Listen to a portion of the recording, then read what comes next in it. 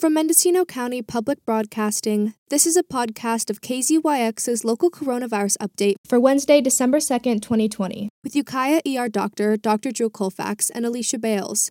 Since the pandemic began, Dr. Colfax has done regular live updates for KZYX listeners on the latest news and numbers and answered questions from callers. Bad news on the newspaper, bad news on the elevator, bad news on the street, bad news on the All right, that's enough of that. It's just getting a little redundant now.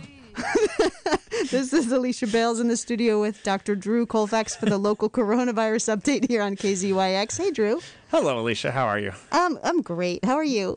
I am fantastic. Thank you. Good. Okay, now let's talk about what's really going on. The bad news? Yeah. Yeah, it's... I gotta say, ever since this show started, I think I am the most concerned that I've been yet. We are really moving in toward a very grim couple months, and I just don't see us taking the steps, not necessarily locally, but nationally or statewide, to reverse the course. Yeah, it seemed like at the beginning when we were the most sort of alert and aware and trying to learn as much as we could, and probably the most extreme in our day-to-day habits about how to keep ourselves safe, and we felt like we had more tools than now, when it seems to be, so many months later and we're sort of worn out.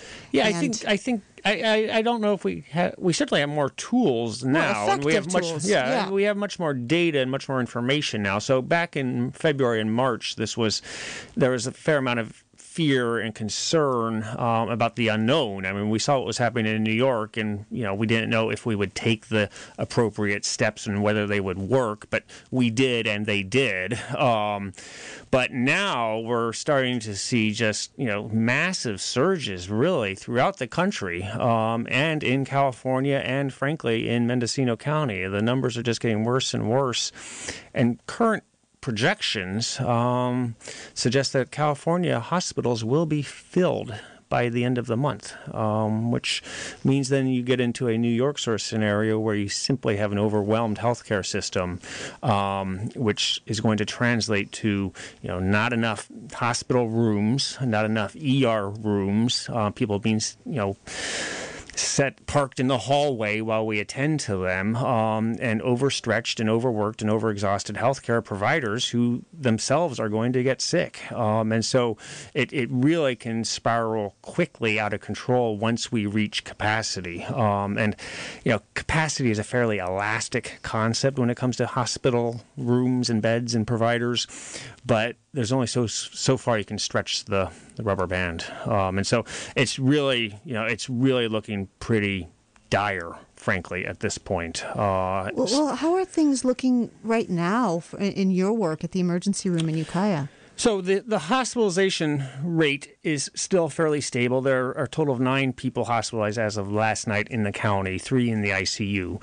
We are seeing a lot of people coming through the ER, at least anecdotally, on my last shift, which was Monday evening. There was just a lot of COVID, quite a bit. And, most of the people were doing fine, but, appropriately wanting to get checked and make sure they're doing okay. And these are people who have positive COVID tests, it's positive COVID, or being diagnosed in the ER, coming in with COVID-like symptoms and requiring an evaluation, which would then precipitate a COVID test. And so we're starting to see a fair amount of it. And as we know, the acute phase of this illness is delayed by 5 to 10 days, as is the death rate. So we're starting already to see increased death rates both statewide and nationally, and hospitalization rates just keep going up and up and up. And with the recent holiday, I just don't see that reversing in any real sense. Okay, well, just for, tradition, let's do the numbers. Okay. And then we'll open up the phone lines, and we've got an email question as well. Yeah, I might have already sort of touched on the email question, but let me run the numbers first. 1,632 confirmed COVID cases in the county of Mendocino. That is 52 more than we had on Monday. So that's a pretty high rate of climb.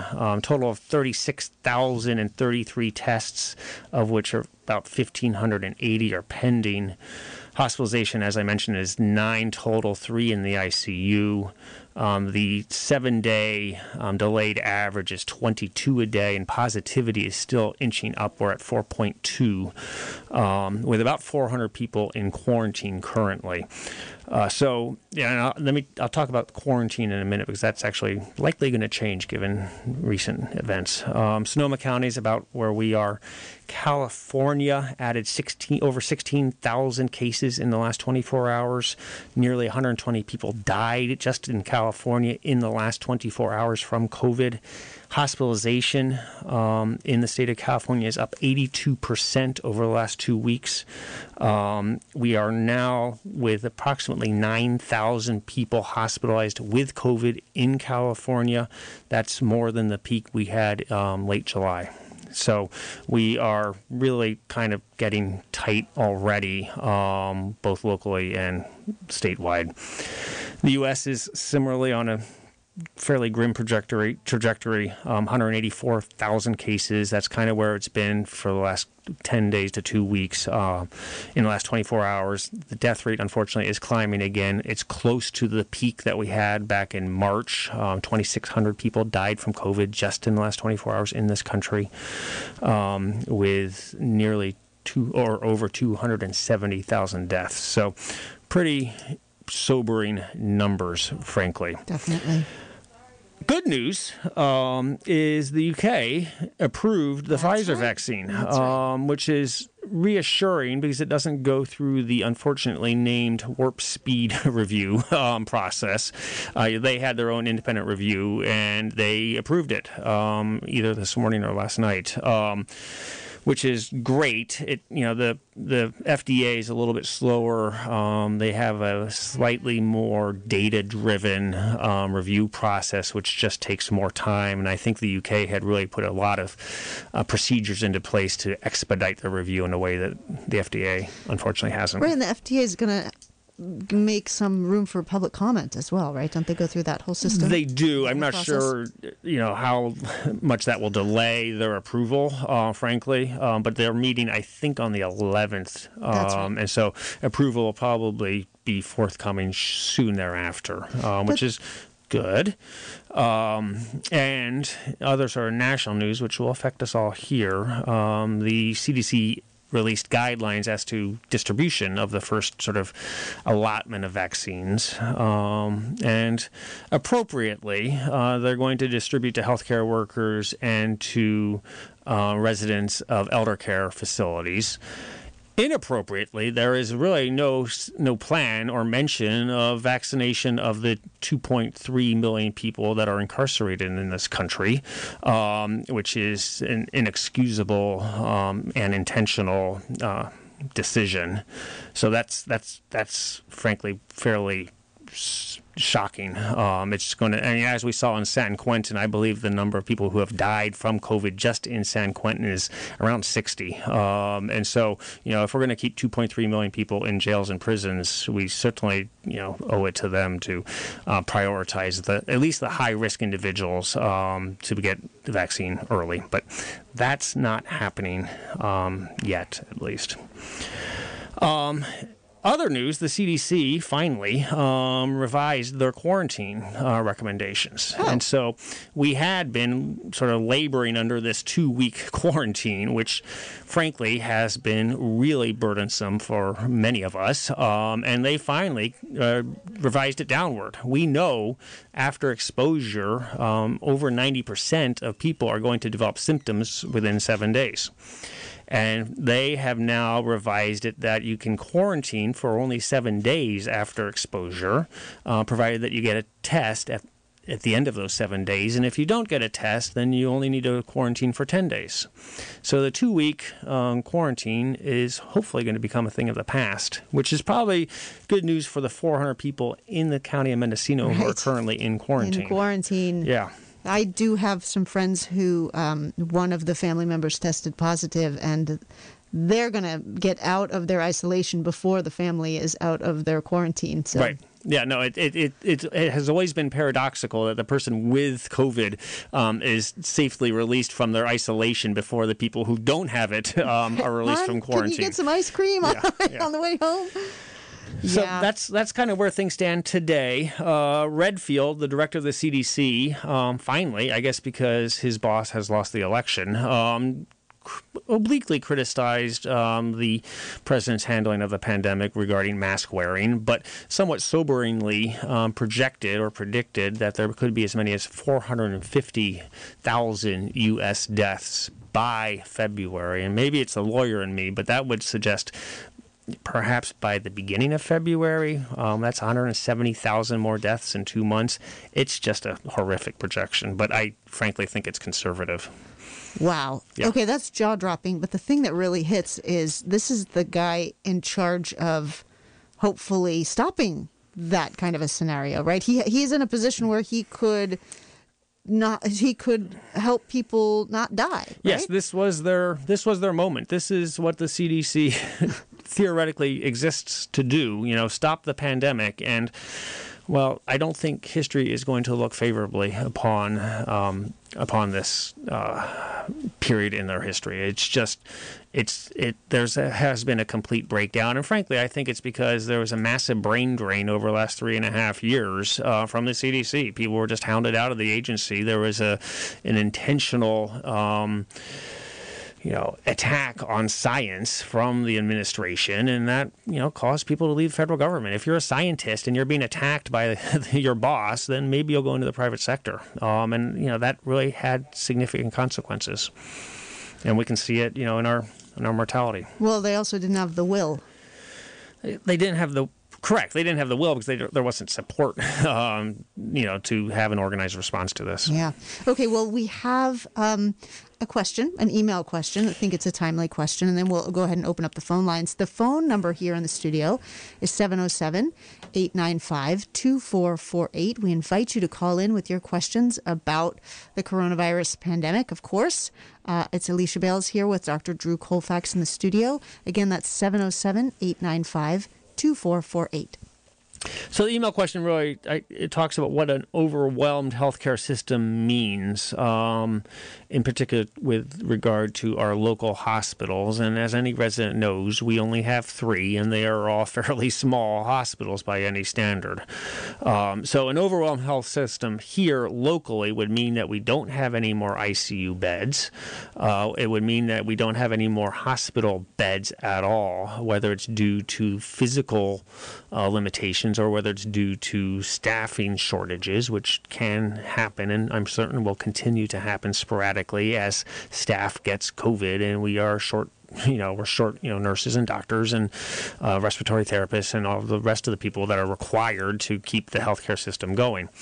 And so when that happens, the problem becomes very quickly, and this is something we deal with all the time in the emergency room, is where do you hospitalize somebody who needs to be hospitalized? If they can't stay at your hospital because you don't have beds, then you need to find a hospital that does, which traditionally in this county has worked kind of, sort of, maybe fairly well on a good day and not well at all on a bad day, even without the pandemic. But if all the regional hospitals are also full, then we are in the weeds. And then we're going to be setting up, emergency treatment centers. We're going to be having to pull in doctors who are, not supposed to be working or haven't worked for a while to try to take care of people in a non-traditional and fairly, dangerous situation. And that's what happened in New York. That's why the mortality rate, or one of the reasons why the mortality rate was so high, is just they got completely overwhelmed. And when things are overwhelmed, mistakes are made, bad things happen, and people get sicker and unfortunately die. And so that's what's keeping me awake at night right now. And whether we get there or not, I don't know, but the projections are looking worse and worse. Well, you guys, as healthcare providers, front lines folks, you've been kind of planning for this eventuality, right? We have, yeah. But there's only so much, surge capacity you can build into the system. We only have so many nurses. We only have so many providers, so many respiratory therapists, and the physical space can be fairly elastic. I mean, if necessary, we can, make a MASH tent in the fairgrounds. But you need the equipment in that building to, make it effective. And that's part of it. And then you also need the people in that building to make it effective. And, the county has set up a surge hospital or surge COVID sort of step down or subacute backup facility. That's not up and running. It's not staffed. That would have to be activated. But who's going to be in there taking care of all the sick people? That's kind of a fluid question still. Right, because the planning maybe didn't take into account the fact that everybody else would also be overwhelmed and there wouldn't be any extra hands. Well, right. And, the analogy that, we're used to is fires, right? If there's a big forest fire in a county, we see units from Salt Lake City and from Arizona and Washington State, but nobody's coming for COVID fires because they're all dealing with fires in their respective jurisdictions, and so we're really kind of on our own, frankly, if this gets as bad as it may in the state of California. And the timeline for that? Well, it could be by the end of the month. Okay. Whether that comes to fruition or not is going to really depend on how good we all are in this county with the social distancing, the lockdown on travel, mask wearing, and everything that we've been talking about for the last 9 months ad nauseum. That just has to happen or we will get there. All right. Well, now if you're thoroughly terrified, give a call. It's 895-2448, 707-895-2448 with your questions about the situation that we're facing or anything else having to do with the coronavirus pandemic. I think you shocked them into silence. Well, I'll be more cheery on Monday after having worked 5 nights. Oh, cheery. I'm not sure if that's the state that you'll be in, but it's always entertaining. So let's take our first call. Good afternoon, caller. You are live on the air. Hello, caller.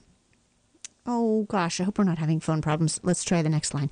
Good afternoon, caller. You're live on the air. Hi, I'm calling to ask about this being overwhelmed with the healthcare system. I heard earlier that in Fort Bragg, there was we actually are bringing patients into the county from other places that are overwhelmed.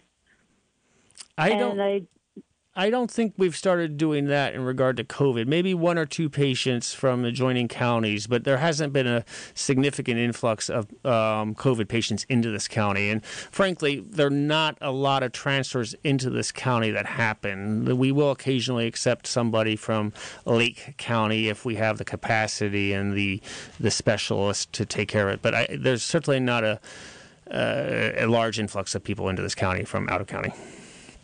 Well, when will a decision be made that we're getting full enough that we can't accept any more patients, and how will that be done? Do you have any idea? Yeah, so actually that's regulated very closely under federal guidelines. And as long as we have capacity and an adjoining hospital does not have capacity, then we are required under federal law to accept a patient and transfer.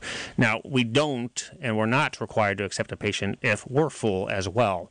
But once another hospital is filled up and we're not, then we're required, if it's a problem that we have the expertise to handle, we're required to accept that patient transfer.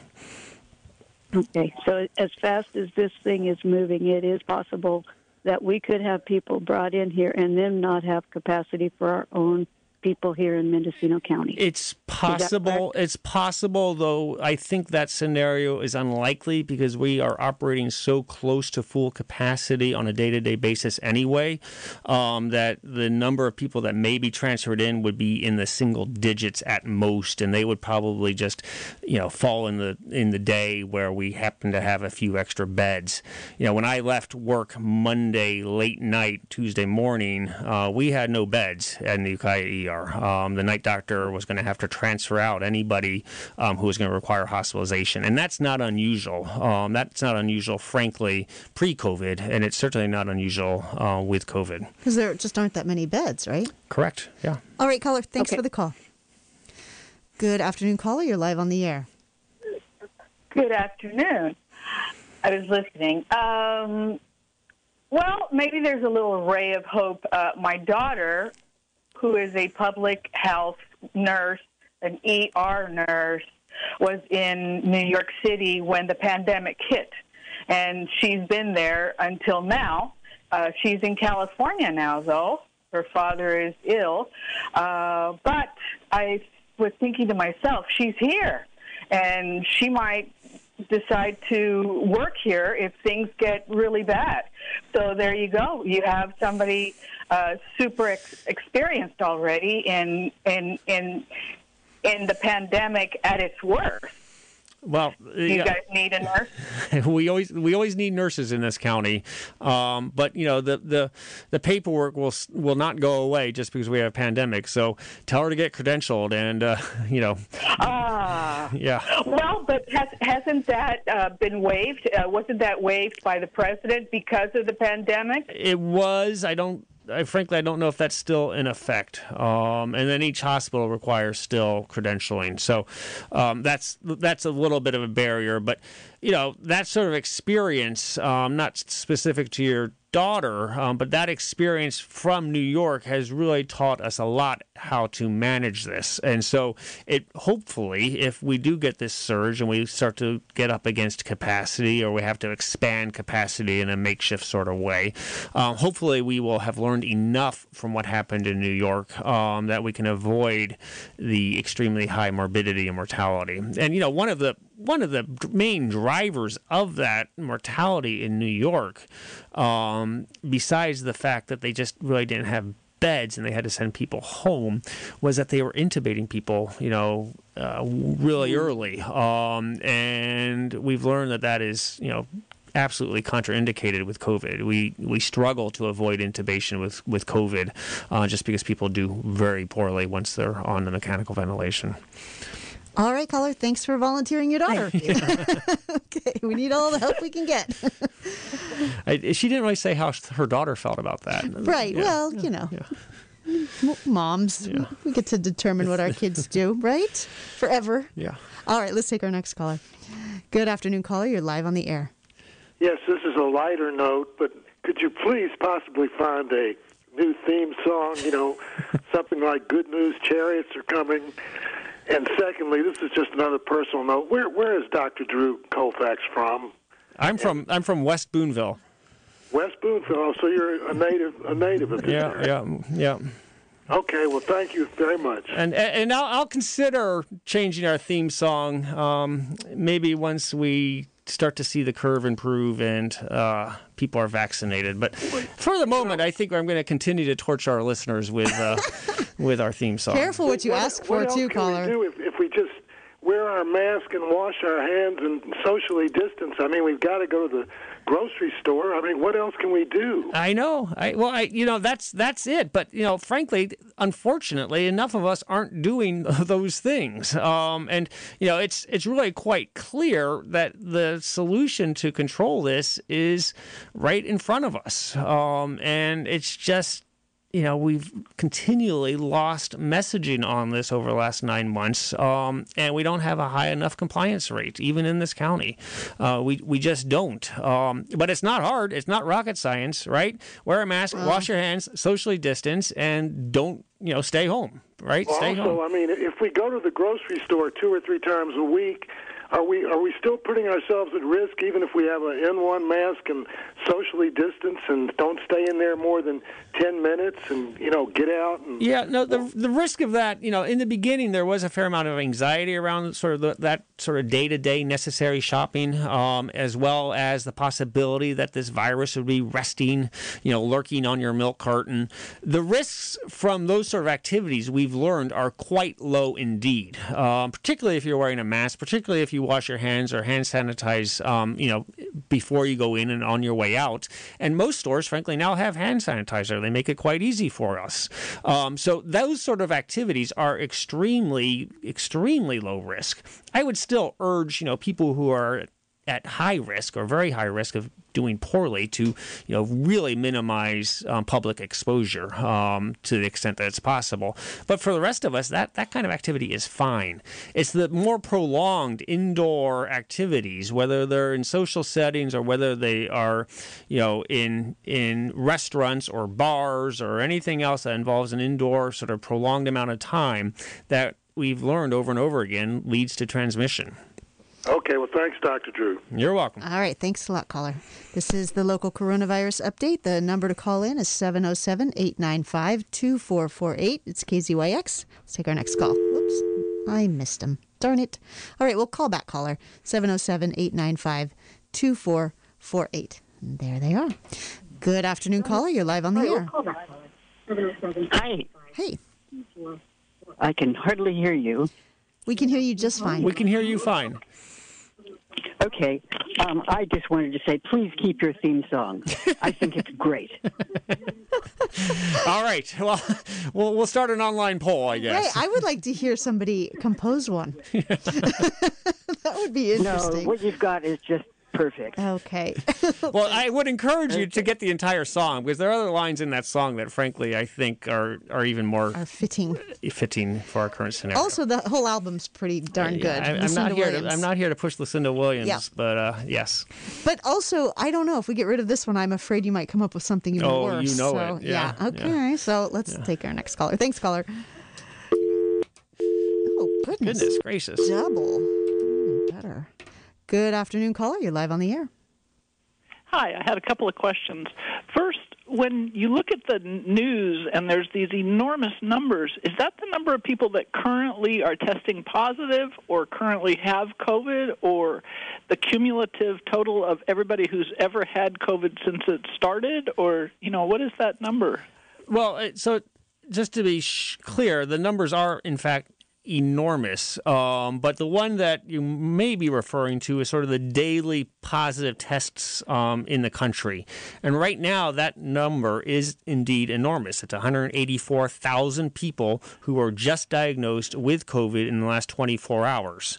The total number of people who have had COVID in this country, I think it's about 1.2 million. No, I'm sorry. It's much higher. I don't have it in front of me. 12 million. It's 12.4 million, I think. Yes. So it's not clear what number you're actually referring to.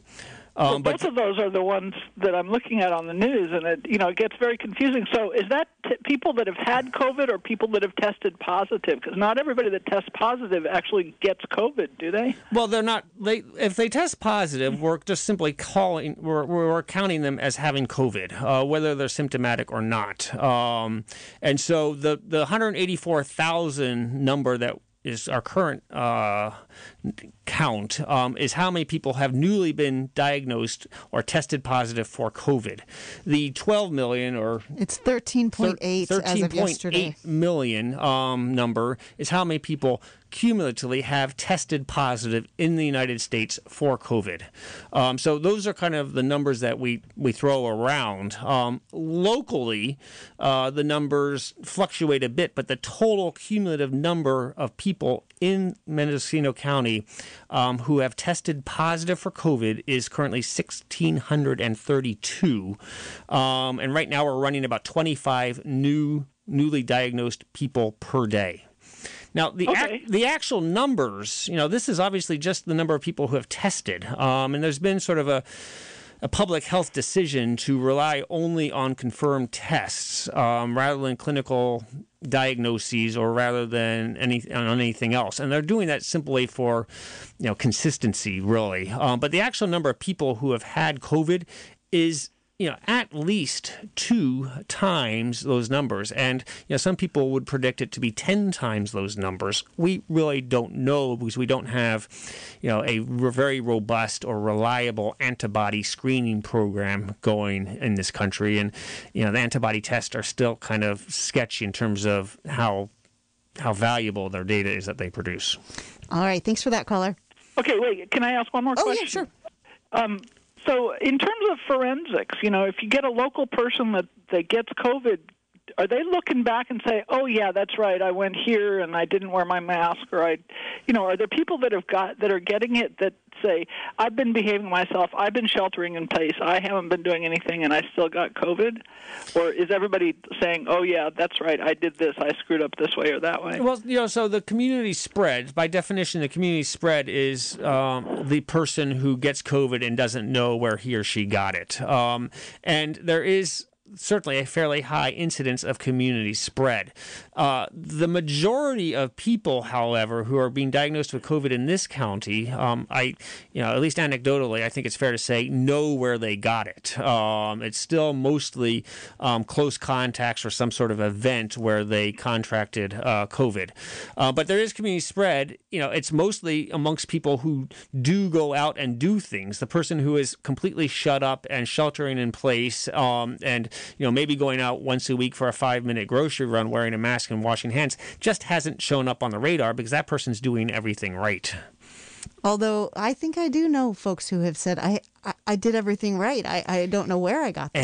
And that's the community spread aspect of this. Well, and the number that I really watch, besides the total cumulative positives, is the number of people currently actively in isolation. And that is every day now is topping itself. It's more than it's ever been. And right now we have 225 active cases in the county and 398 folks who've been exposed.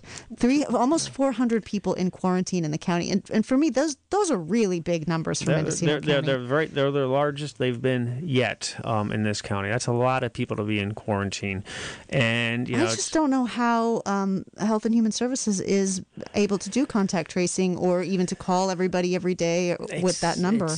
It's stretched, I imagine, quite thin at this point. And I think a lot of the burden of the contact tracing is actually being placed on the COVID positive patient, right? They're being advised to call their contacts and let the contacts know that person X or Y has been diagnosed with COVID.